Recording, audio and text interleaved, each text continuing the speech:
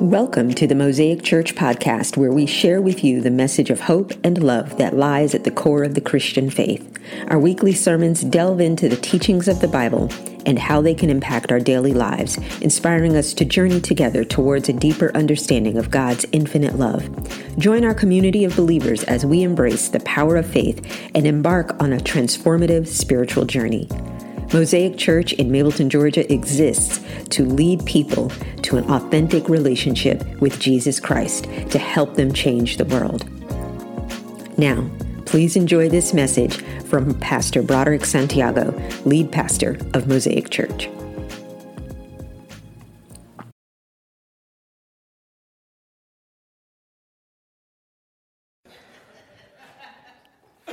In case you haven't noticed, that's what we're talking about today. How many of you are familiar with that song? I could tell your age. Oh, man, okay.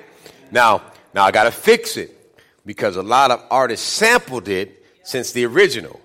So let me fix it. How many of you were around when it came out originally? There we go. Now there's a different hands. Okay, there we go. All right. Good.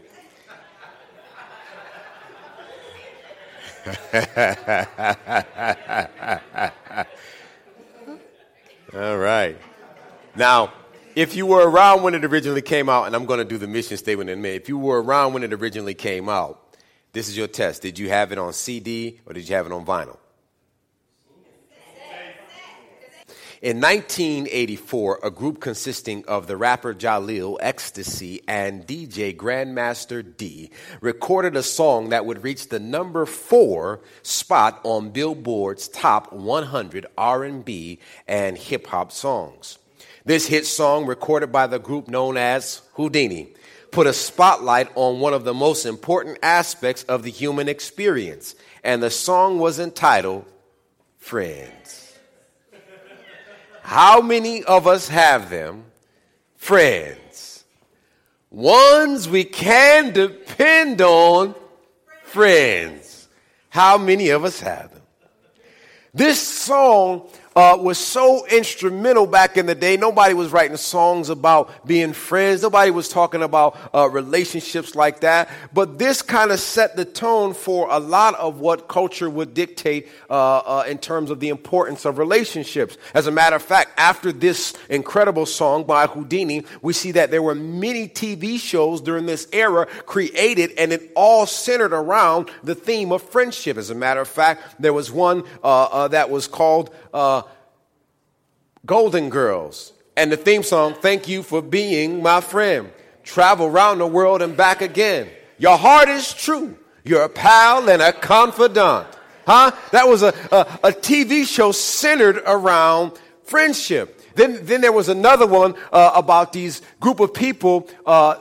They were melanin complected, and they were in New York, in the brownstone, and some of them were single. I think all of them were single, but the two of them end up hooking up later on. And that show was called We Are Living, Hey, Single. Come on. In the 90s kind of world, I'm glad I got my, come on. And so then after that, that show was such a success, and it was so wonderful that the producers decided that, you know what, this is such a great idea to do a show about a group of friends, professionals that are living together. Let's change what the demographic looks like and just call that show Friends. As a matter of fact, Friends was far more successful than Living Single, but the producers stole the idea from Living Single. There's interviews about it. As a matter of fact, I was blown away because this week, it's like God was helping me preach this message, right? This week, David Schwimmer, who played, I forgot his character in Friends. What was his name? Ross, that's it, yeah. So the guy who played Ross, he came out and made a statement. He says, you know what? We should do an all black or all Asian version of Friends. And social media went off on dude like, really? I think this dude, what's his name? He's one of my favorite comedians. Kevon Stage, made a really good spoof on it. He was like, yeah, we should. And they should be all black and they should live in New York and they should, he just called him out on it. Because guess what? Friends was stolen from what was already an all-black cast of Friends, but because of demographics and things like that. But nonetheless, here it is, a successful show called Friends. So successful, in fact, that those who were stars in it, reports say that every time a rerun is shown of that show, every single one of the key stars, the key characters, get $20 million. Real talk. Y'all don't know, when I read that, I was like, no, that Queen Latifah should be getting that. Kim Coles, Kim Fields should be getting that. T.C. Carson should be getting that, right? They should be, all of them. Erica Alexander should be getting that. I'm serious. When I look at that, John, I forgot his last name. John, yes, he should be getting that. Because that show was, in my opinion, of course I'm biased, was much better than Friends. It was just, I loved what it was talking about. But that's how a show that's all about one of the most important aspects of the human experience, called Friends. And that's what life is all about. That's what we're talking about. So this series is entitled Squad, Friendship Goals. So we had an incredible song called Friends by Houdini. Then followed by that, we had a series of incredible shows that dealt with this one particular thing centered around this theme of friendship. Then after that, oh my goodness, here comes social media. So let's see how hashtags are doing today. I wanted to do this in front of y'all live just so we can see what the numbers are. So I got my phone out. So I'm going to check hashtag friendship. Okay. Hashtag friendship right now has had 52.8 million posts. Hashtag friendship. Okay, let's see. Let's try this one. Hashtag friendship goals. Let's see how that one did today. Okay, boom. 12 million posts. Okay, let's just do hashtag squad. 15.4 million posts. Squad goals, 7.3 million posts. Why am I sharing all of this with you? Because why is everybody posting pictures or images of the goals to be in relationship with others? Because as human beings, we are innately wired that way. Watch this. I'll say it this way. Because we're humans, we were conceived in relationship, we're born into relationship, and we live in relationship, and therefore we need relationship. There's no way around it. We are all born. We were conceived in relationship. Now, I know you could say, well, my parents ain't together or whatever the case may be. Yeah, but in that moment of conception, they were in relationship, even if it was just in that moment. We are all born into relationship, and because of that, we desire innately to be in relationship with each other. Let me show you what I mean by that. If you have your Bible, I want you to meet me over in the, clumsy. I want you to meet me over in the book of Genesis, the very first book of the Bible. And by the way, as we're talking about relationships over this next few weeks, a good book to have to go along with this is this incredible book by my pastor, Dr. Darius Daniels, entitled Relationship and Relational Intelligence. I've only made it through the introduction, and I'm like, OMG. It's incredible. I highly recommend you get this book. I cannot buy it for you. It's not that cheap, but it's that good. So definitely get that if you want it. I'm not trying to help him sell books, but as I'm talking about relationships, this will be a really good tool to help you understand some of what I'm talking about, because a lot of what I'll talk about will also come from similar themes that you find in his book. So check that out. It's an incredible book. So Genesis chapter 2, verses 4. Start with verse 4. Genesis chapter 2, begin with verse 4. And it says this: When the Lord made the earth and the heavens, neither wild plant nor grains were growing on the earth, for the Lord God had not yet sent rain to water the earth, and there were no people to cultivate the soil. Instead, springs came up from the ground and watered all the land. Then the Lord God formed the man from the dust of the ground. He breathed the breath of life into the man's nostrils, and the man became a living person. Then the Lord God planted a garden in Eden in the east, and there he placed the man he had made. The Lord made all sorts of trees grow up from the ground, the trees that were beautiful and that produced delicious fruit. In the middle of the garden, he placed the tree of life and the tree of the tree of the knowledge of good and evil.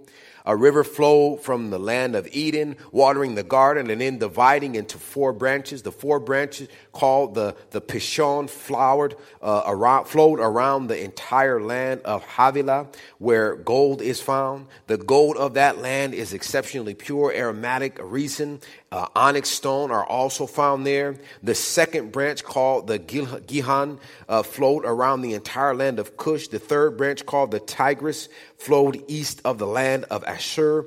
The fourth branch is called the Euphrates. The Lord had placed the man in the Garden of Eden to tend and watch over it. But the Lord God warned him, "You may eat freely of the fruit of the tree. You may freely eat the fruit of every tree in the garden except for the tree of the knowledge of good and evil. If you eat its fruit, you are sure to die." Then God said, "It is not good for man to be alone. I will make a helper who is just right for him." Catch that. Then God said, "It is not good for man to be alone. I will make a helper who is just right for him." So the Lord God formed from the ground all the wild animals and all the birds of the sky. Catch that. He didn't immediately form the helper. He formed all these other things around him first. He brought them to the man to see what he would call them, and the man chose a name for each one. He gave names to all the livestock, all the birds in the sky, all the wild animals, but still there was no helper just right for him. So the Lord caused the man to fall asleep into a deep sleep. And while the man slept, the Lord took out of one of the man's ribs and closed up the opening. Then the Lord made a woman from the rib, and he brought her to the man. "At last," the man exclaimed, "this is bone of my bone and flesh of my flesh. She will be called woman because she was taken from me." This explains why a man leaves his father and mother and is joined to his wife, and two are united into one. I want you to pay close attention to what I just said, that God made a helper perfect for Adam. Last month, we talked all about vision and the importance of vision. And now I want to help you understand that whatever God has placed the burden in your heart for in terms of vision, you can't do it alone. He gave Adam vision. When he brought all the wild animals from the dirt, when he created all of those different plants, he gave Adam a vision. How do I know that? He said, "Name these things." Adam didn't just say, "Okay, boom, boom, boom." Adam had a vision for what they were called. Adam had a vision for what he would name them. Adam had a vision before he had a helper. And once he had the vision and he had the assignment of what he had to do, then he made him a helper. Catch what I just said. He didn't say, "I am going to make a wife for the man." He says, "I'm going to make a helper." And what God is saying in this moment, what he is telling each and every one of us is that we all have an assignment, but we also have a helper. Every one of us has a vision. Every one of us has a purpose, but God didn't just give you purpose and not give you people to go along with your purpose. He never asked you to do something alone. Your relationship begins first with him, but he also sends people on this earth that look and act like you to fulfill what he's called you to do. This is why we start here. Because when he made man, he made a woman, not so that he can give her just a wife, but he gave him a woman to be his helper. Because we're not meant to go at it alone. He gave them instructions to populate to be fruitful and multiply, be fruitful and multiply, be fruitful and multiply. The fruitful part is the part of enjoyment. The fruitful part is the part of the relationship. The multiply part is what happens as a result of it. Y'all listening? The fruitful part is the enjoyment. It's the part of the relationship. But the multiply part is the result of the relationship, building the relationship. And watch this. When we say this, how does that apply to us? If we look at it from outside of the context of man and woman relationship, if we look at it outside of the context of romantic relationship, he's saying, watch this, that in relationship with other human beings, there is fruit. I learn from you. You learn from me. There is a pouring in and a pouring out. That's the fruit of it. And the results are what we both benefit from in the end. We're all called to be in relationship with one another. So oftentimes I hear people quote this scripture and they always just look at it and associate it with marriage. No, he's talking about the importance of relationship. I'm about to show you why this is so important. Ecclesiastes tells us this as well. Ecclesiastes 4, verses 9 through 12. Two people are better than one, for they can help each other succeed. If one person falls, the other person can reach out and help. But someone who falls alone is in real trouble. Likewise, two people lying close together can keep each other warm. But how can one be warm alone? A person standing alone can be attacked and defeated, but two can stand back to back and conquer. Three are even better, for a triple braided cord is not easily broken. What did I just say? The first thing I said, two people are better off than one. For here it is, they can help each other succeed.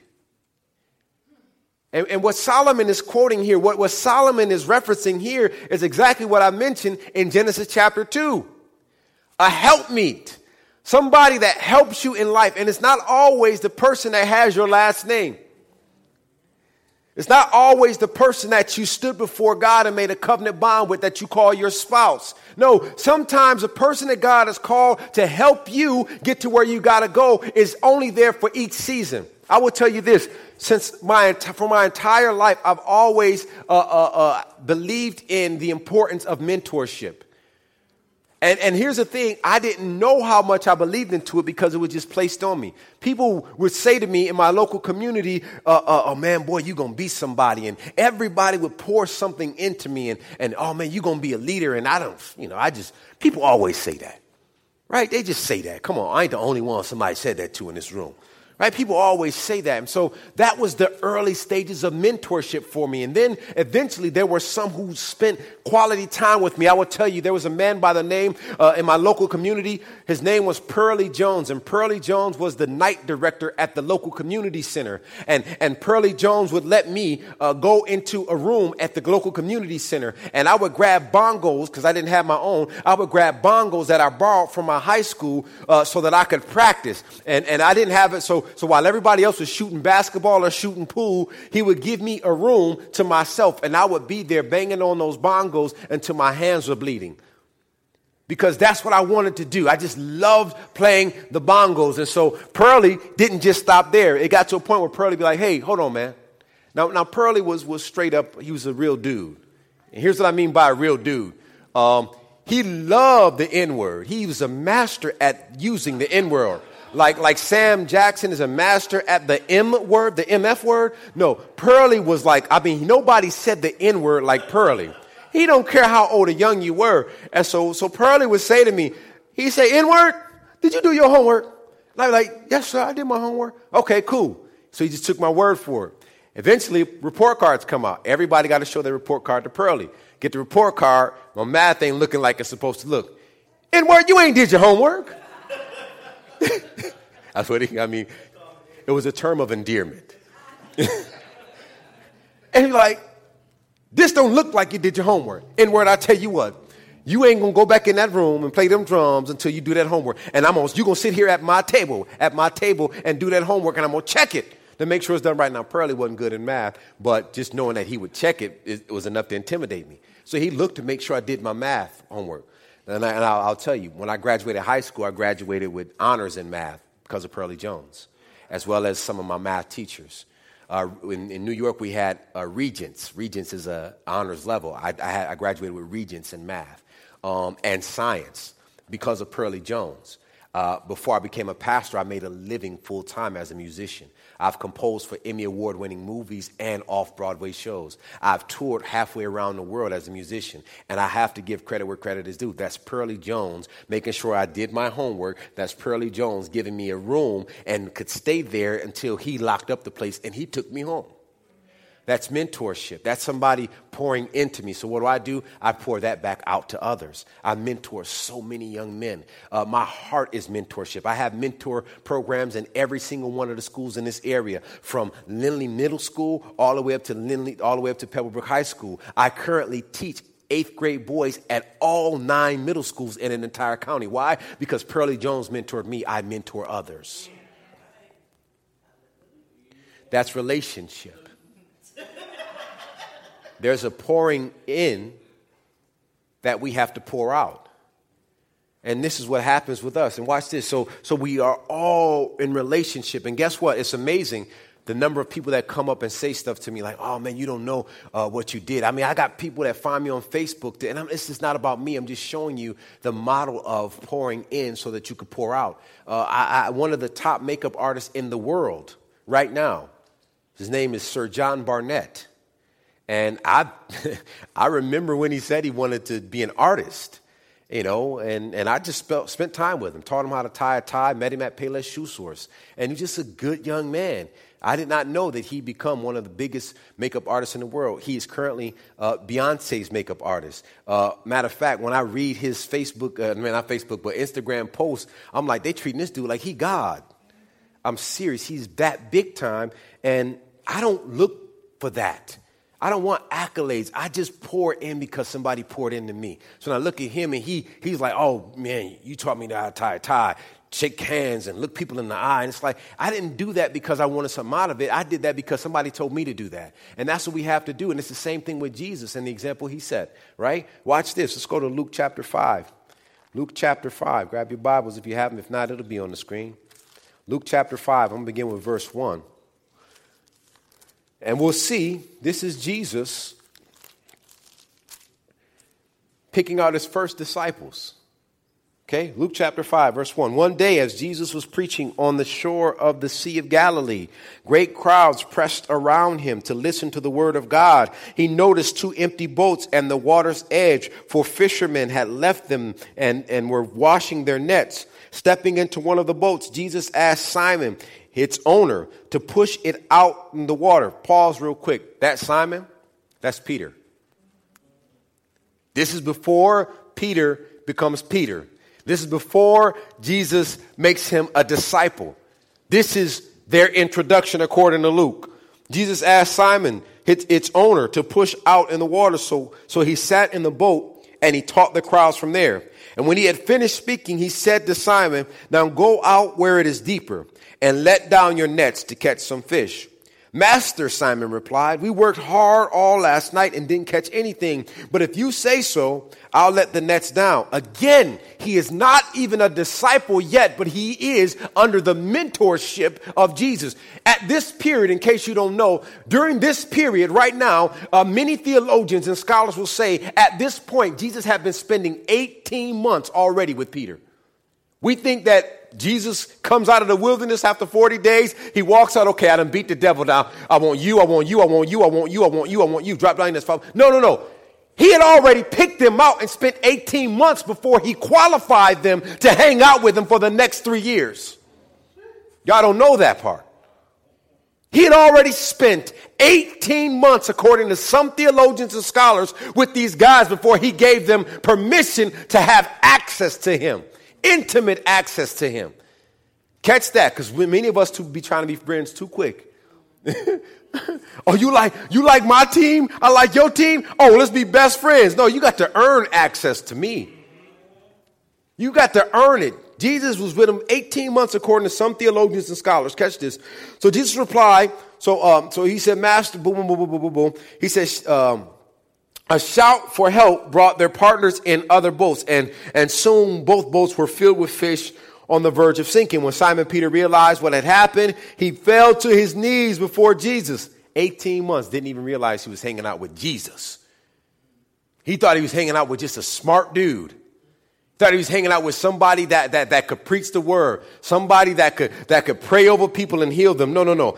At this point, when the fish were filling up over the net, that's when he realized he was hanging with Jesus. Oh, Lord, please leave me. I'm too much of a sinner to be around you. For he was awestruck by the number of fish they had caught, as were the others with him. His partners, James and John, the sons of Zebedee, were also amazed. Jesus replied to Simon, don't be afraid. From now on, you will be fishing for people. This is after 18 months of hanging with him. And as soon as they landed, they left everything and followed Jesus. Why is that important, Pastor B? Why are you telling us? Why is that important? Because here it is. This is why this is important. Even Jesus, the second person in the Godhead or Trinity, the Lord God Almighty, Emmanuel, God with us, even Jesus was not exempt from this innate need, internal need, to be in relationship with others. This is God. God could do anything but fail, but God knows that the way he designed us, the only way that he could be fully human is to be fully human. And to be fully human is to have relationship with other humans. Not even God was exempt from not having relationship with humans. This is why he chose, and you can look at Luke 6:12 through 16, who he chose. You had Simon, whom he named Peter. You had Andrew, Peter's brother. You had James, John, Philip, Bartholomew, Matthew, Thomas, James, son of Alphaeus, Simon, who was called the Zealot, Judas, son of James, Judas Iscariot, who later betrayed him. Jesus didn't this is God himself in human form. He could have done everything alone if he wanted to, because he is God all by himself. But this is what happened. God said to himself, if I'm going to become human, the thing I've created to be in relationship, like Adam, the first human I created, to make him in relationship, I've got to be just like I created him, desiring to be in relationship. Yeah, sure, I can perform miracles by myself. Yeah, sure, I can do all these other things by myself, but if I'm going to be human, I've got to be all the way human, and being all the way human requires me to be in relationship with other humans. And that's what God did through Jesus. Build relationships with 12 people, and guess what? He didn't look for the sharpest tools in the toolbox. He said, you know what, man? Peter tells you right already what his identity is. Peter's like, no, get away from me. I'm a sinner, man. Peter was such a sinner, he told Jesus to get away from him. Why? Not because he wasn't worthy, but he's afraid his sin would fall on Jesus. That was his concern. I'm so much of a sinner. Get away from me because this sin nature is contagious. Back up off me, bro. I'm not worthy. Get away. So we know who Jesus chose. He chose people that were imperfect. We often talk about Peter just being a fisherman. No, Peter says it with his own words. I'm a sinner. That means he's done some things that offended God in his life and felt unworthy. Okay? So who else did he hang out with? Tax collectors. Whoa, that's even crazier because according to Scripture, tax collectors were deemed worse, if there's such a thing, worse than sinners. Like it's like sinner, tax collector. Ooh. I'm going to hang with these sinners. Y'all tax collectors. Y'all are worse than them. Right? Some people say still are. No comment. This is Facebook Live. And it's tax season. I need favor. Glory to God. So, who else did he hang out with? People that were not of political power. People that were zealots. Right? That meaning they were just over the top with stuff, right? He hung out with people that were thieves.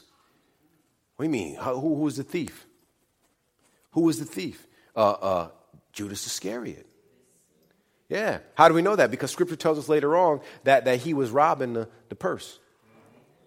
He was taking out money from the collection plate. You don't think Jesus knew that when he selected him? Y'all think our Jesus is that small-minded that he let something that small get over his periphery?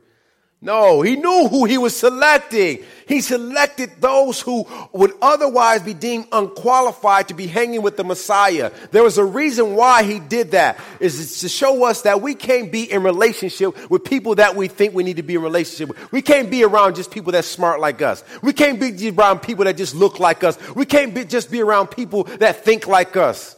I had a discussion with somebody while I was on set, and we were talking about Islam. And he said, he made a comment about the Islamists. I said, there's no such thing as Islamists. Where do you get that from? Well, that's what those radical Islamists are called. They're not radical Islamists. I said, well, what do we call radical Christians? Oh, people who are sold out for Christ. No. I call them bombers of abortion clinics. I call them the KKK. Those are radical Christians. And so he's like, no, you can't. No. I said, why can't I say that? Because you're calling people who are zealous about what they believe and doing something bad. You're calling them something that media portrayed them as. I said, that's wrong, my friend. I said, they're Muslims that made a bad decision. Like those Christians who bomb abortion centers. They're Christians that made a bad decisions. I said, quit doing that, pigeonholing people into these things. We are all who we are, but we have to be in relationship with others. And so he says, he asked me, so do you hang around with Muslims? I said, absolutely. I said, I'm grateful for the religion of Islam because it was Islam that taught me how to pray. It was Islam that taught me how to fast because I never saw Christians doing that growing up. I said, so I'm grateful for my time as a Muslim because it prepared me for being a Christian. I studied while I was a Muslim and took that over to my Christianity. And this is why I share with y'all stuff that y'all may not be aware of. And I said, when I'm doing stuff for my local community, we have interfaith things. In other words, when we do stuff for our local community, when we're raising funds and we're feeding kids, guess what? Some of that money come from Muslims' hands. Some of that money come from atheists' hands. But at the end of the day, it's God who gets the blessing and helps those who need it. I said, so if you believe that you can accomplish the work of God just by yourself, then you are outside of the will of God, because Jesus had Samaritans, not Jews, helping him do the work that God called him to do here. And Samaritans were not Jewish people, even though Jesus was a Jew. Come on, somebody. I'm preaching better than y'all responding today. We have to have a diverse group of friends. I'm going to tell you, if you look through your caller ID and you look through your contacts, and I know my time is up right here, and all your people look like you and vote like you and act like you, you need to expand your friends, because that's what Jesus did. He could have hung out with the Pharisees and he would have fit right in. Could have hung out with the Sadducees, would have been welcome very much so. With the Essenes, he would have been welcome. But no, he said, nah, y'all good. This fisherman who's a sinner, I think I want to hang with him. The dude that's worse than a tax collector, I definitely need you in my camp, bro. The thief, yeah, we gonna hang out, bro. Come on and hang with me. And then he said, I'm gonna look for people that's got some stains on them too, to hang with me. I'm gonna go to Samaria and meet a woman at a well where everybody judged her, so she goes at an inopportune time to fill up her pail of water, the time when nobody else would be out there because she was so embarrassed by her shame. But thank God, Jesus knew she would be there. And he said, while y'all go all the way around Samaria, I'm going to go right through Samaria, because there's somebody at this moment right now who is guilted with the shame of her sin. And so I'm going to go there and meet her at the well, not because I'm thirsty, but because she is. Are y'all looking for thirsty people? Or are you hanging with people who already got their thirst quenched? Because if that's what you're doing, you're offending God. We need to be out there looking for thirsty people. But guess what? If you ain't thirsty yourself, you ain't going to go look for them. You ain't going to meet them at the well. You've got to be hungry first. You've got to be thirsty first. And then we have to go out and bring those people here into relationship with God. We have to have a diverse group of people that we hang out with. So really quick, I got to run this. I got to go. I told them to stop me at a certain time, and I've already went over that. There are some types of relationships we got to have. Here they are really quick. We've got to have friends. We're going to talk about these over the next few weeks. We've got to have friends. Friends are those you can confide in. Friends are those that you can be accountable to and accountable for. Friends are those that encourage you and support you. Okay? Mentors. You got to have people. I mean, honestly, if you don't have a mentor in your life, do you realize I have mentors to this day? They change. As I grow, that's how I know when I'm growing. When I change my group of mentors. That's when I know I'm growing. I'm like, yeah, I don't believe that no more. But let me go here. Right? When I became a pastor, I surrounded myself with pastors that would mentor me as a church planter. Now that I'm a full-time pastor, I'm no longer in the church plant mindset. Now I'm with pastors that mentor me. When I got married, my wife and I immediately, I'm looking for mentors that's been married 5 years, 15 years, 20 years. Because I want to know the secret. How did you get to 20? Because I want to get to 20. And when I get to 20, guess what? I'm looking for people that's in the 50. How'd you get to 50? I mean, we done made it to 20. Now, how am I going to get the rest of this? Right? You've got to constantly have mentors. You got to constantly be changing your group of mentors. You've got to have mentors, people that speaking to you. It's important to have wise counsel. It's important to have guidance. It's important to have teachers. But let me say this before I get there. You've got to be teachable. You got to be teachable. Okay? You've got to have people that will encourage you. That's a mentor, and support you. Every good leader, watch this, is a good follower, including Jesus. Jesus was a leader, but he was a follower too. A great follower. He followed who? The Father. We see that he often prayed to who? The Father. He often went to the Father for guidance. Father, if you will. Father, if this is your will. Father, he was often praying. Why? Because he followed the lead of the Father, God. Right? Every good leader is a good follower. You have to be a good follower too in order to be a good leader. Okay?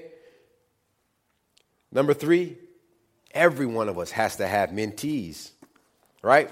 If somebody's poured into you, you know what the best thing you could do? You know the best way you honor that person that pours into you is to pour into somebody else. Amen. It's to pour into somebody else. Watch this. And don't be looking for a pat on the back. Right. Don't be looking for accolades. Right? I never do that. I've never done that. But people will come and say, like for instance, the young man I told you about, the number 1 makeup artist in the world. I've never looked for any accolades. I just was like, yo, you did it, boy. Right? I just poured into him because somebody poured into me. And every single one of you sitting in this room, somebody poured into you. Every single one of you. You can't sit there and tell me nobody since your existence poured into you. Why? Because we are innately wired to seek relationship. And if somebody has mentored you, it is your obligation to mentor others. Okay, so that's what we're going to do. We're going to talk about this week what it looks like to have those relationships, what those relationships look like, who you should have in your corner, who you should not have in your corner. Who are those who are on your sideline versus those who are in the corner? There are 2 different groups of people, right? I've discovered that about 3 years ago. I went through like the toughest point in my ministry, and I discovered something very important. I learned who was on my side, and then I learned who was in my corner. And sideline people are cool because they're cheering you on. But don't mess up. They'll boo you, right? Come on. Where my football fans at? Right? That's a sideline person. Like, oh, you got it. Man, how you drop the ball? How did you drop the ball? But corner people be like, yo, you know what happened? I saw you drop the ball. You know what happened? You turn your body too quick. So let me tell you what you do. Next time you go in, just make sure you're facing this way and bam, right? I discovered who my corner people were versus my sideline people. And guess what? My corner people were like just a few. Those are the people who when I made a bad decision, they didn't say, man, how could you? I can't believe you did that, B. Really? Really? This is what we're doing now? Really? No. They were like, yo, I get it. We all make those decisions. But check this out. What you ought to do is this. They coached me through how to do things better. What areas I needed to what relationships I needed to cut off and what relationships I needed to invest in. That's what a coach does. That's what a corner man does. They help you get back in the ring and fight better the next round. We're going to talk about that over these next couple weeks. Y'all don't want to miss a single week. And then I believe it's the 3rd Sunday. Is it the 3rd or 2nd? Second or 3rd Sunday? 3rd Sunday, my Morehouse brother, the Right Reverend Eddie Johnson is going to deliver a word on relationships. So you want to be here for that. He's going to bring some heat, and he's amazing. I'm so excited. And in case y'all don't know, I'll make it public now, and then I'm going to close this out. Eddie and his beautiful wife, Mandisa, they're going to be planning a church, a Mosaic in Decatur. And so we're here to be support for them and to help them. Don't stop clapping when I tell you what I'm going to tell you. We're going to help raise money for them. Because everybody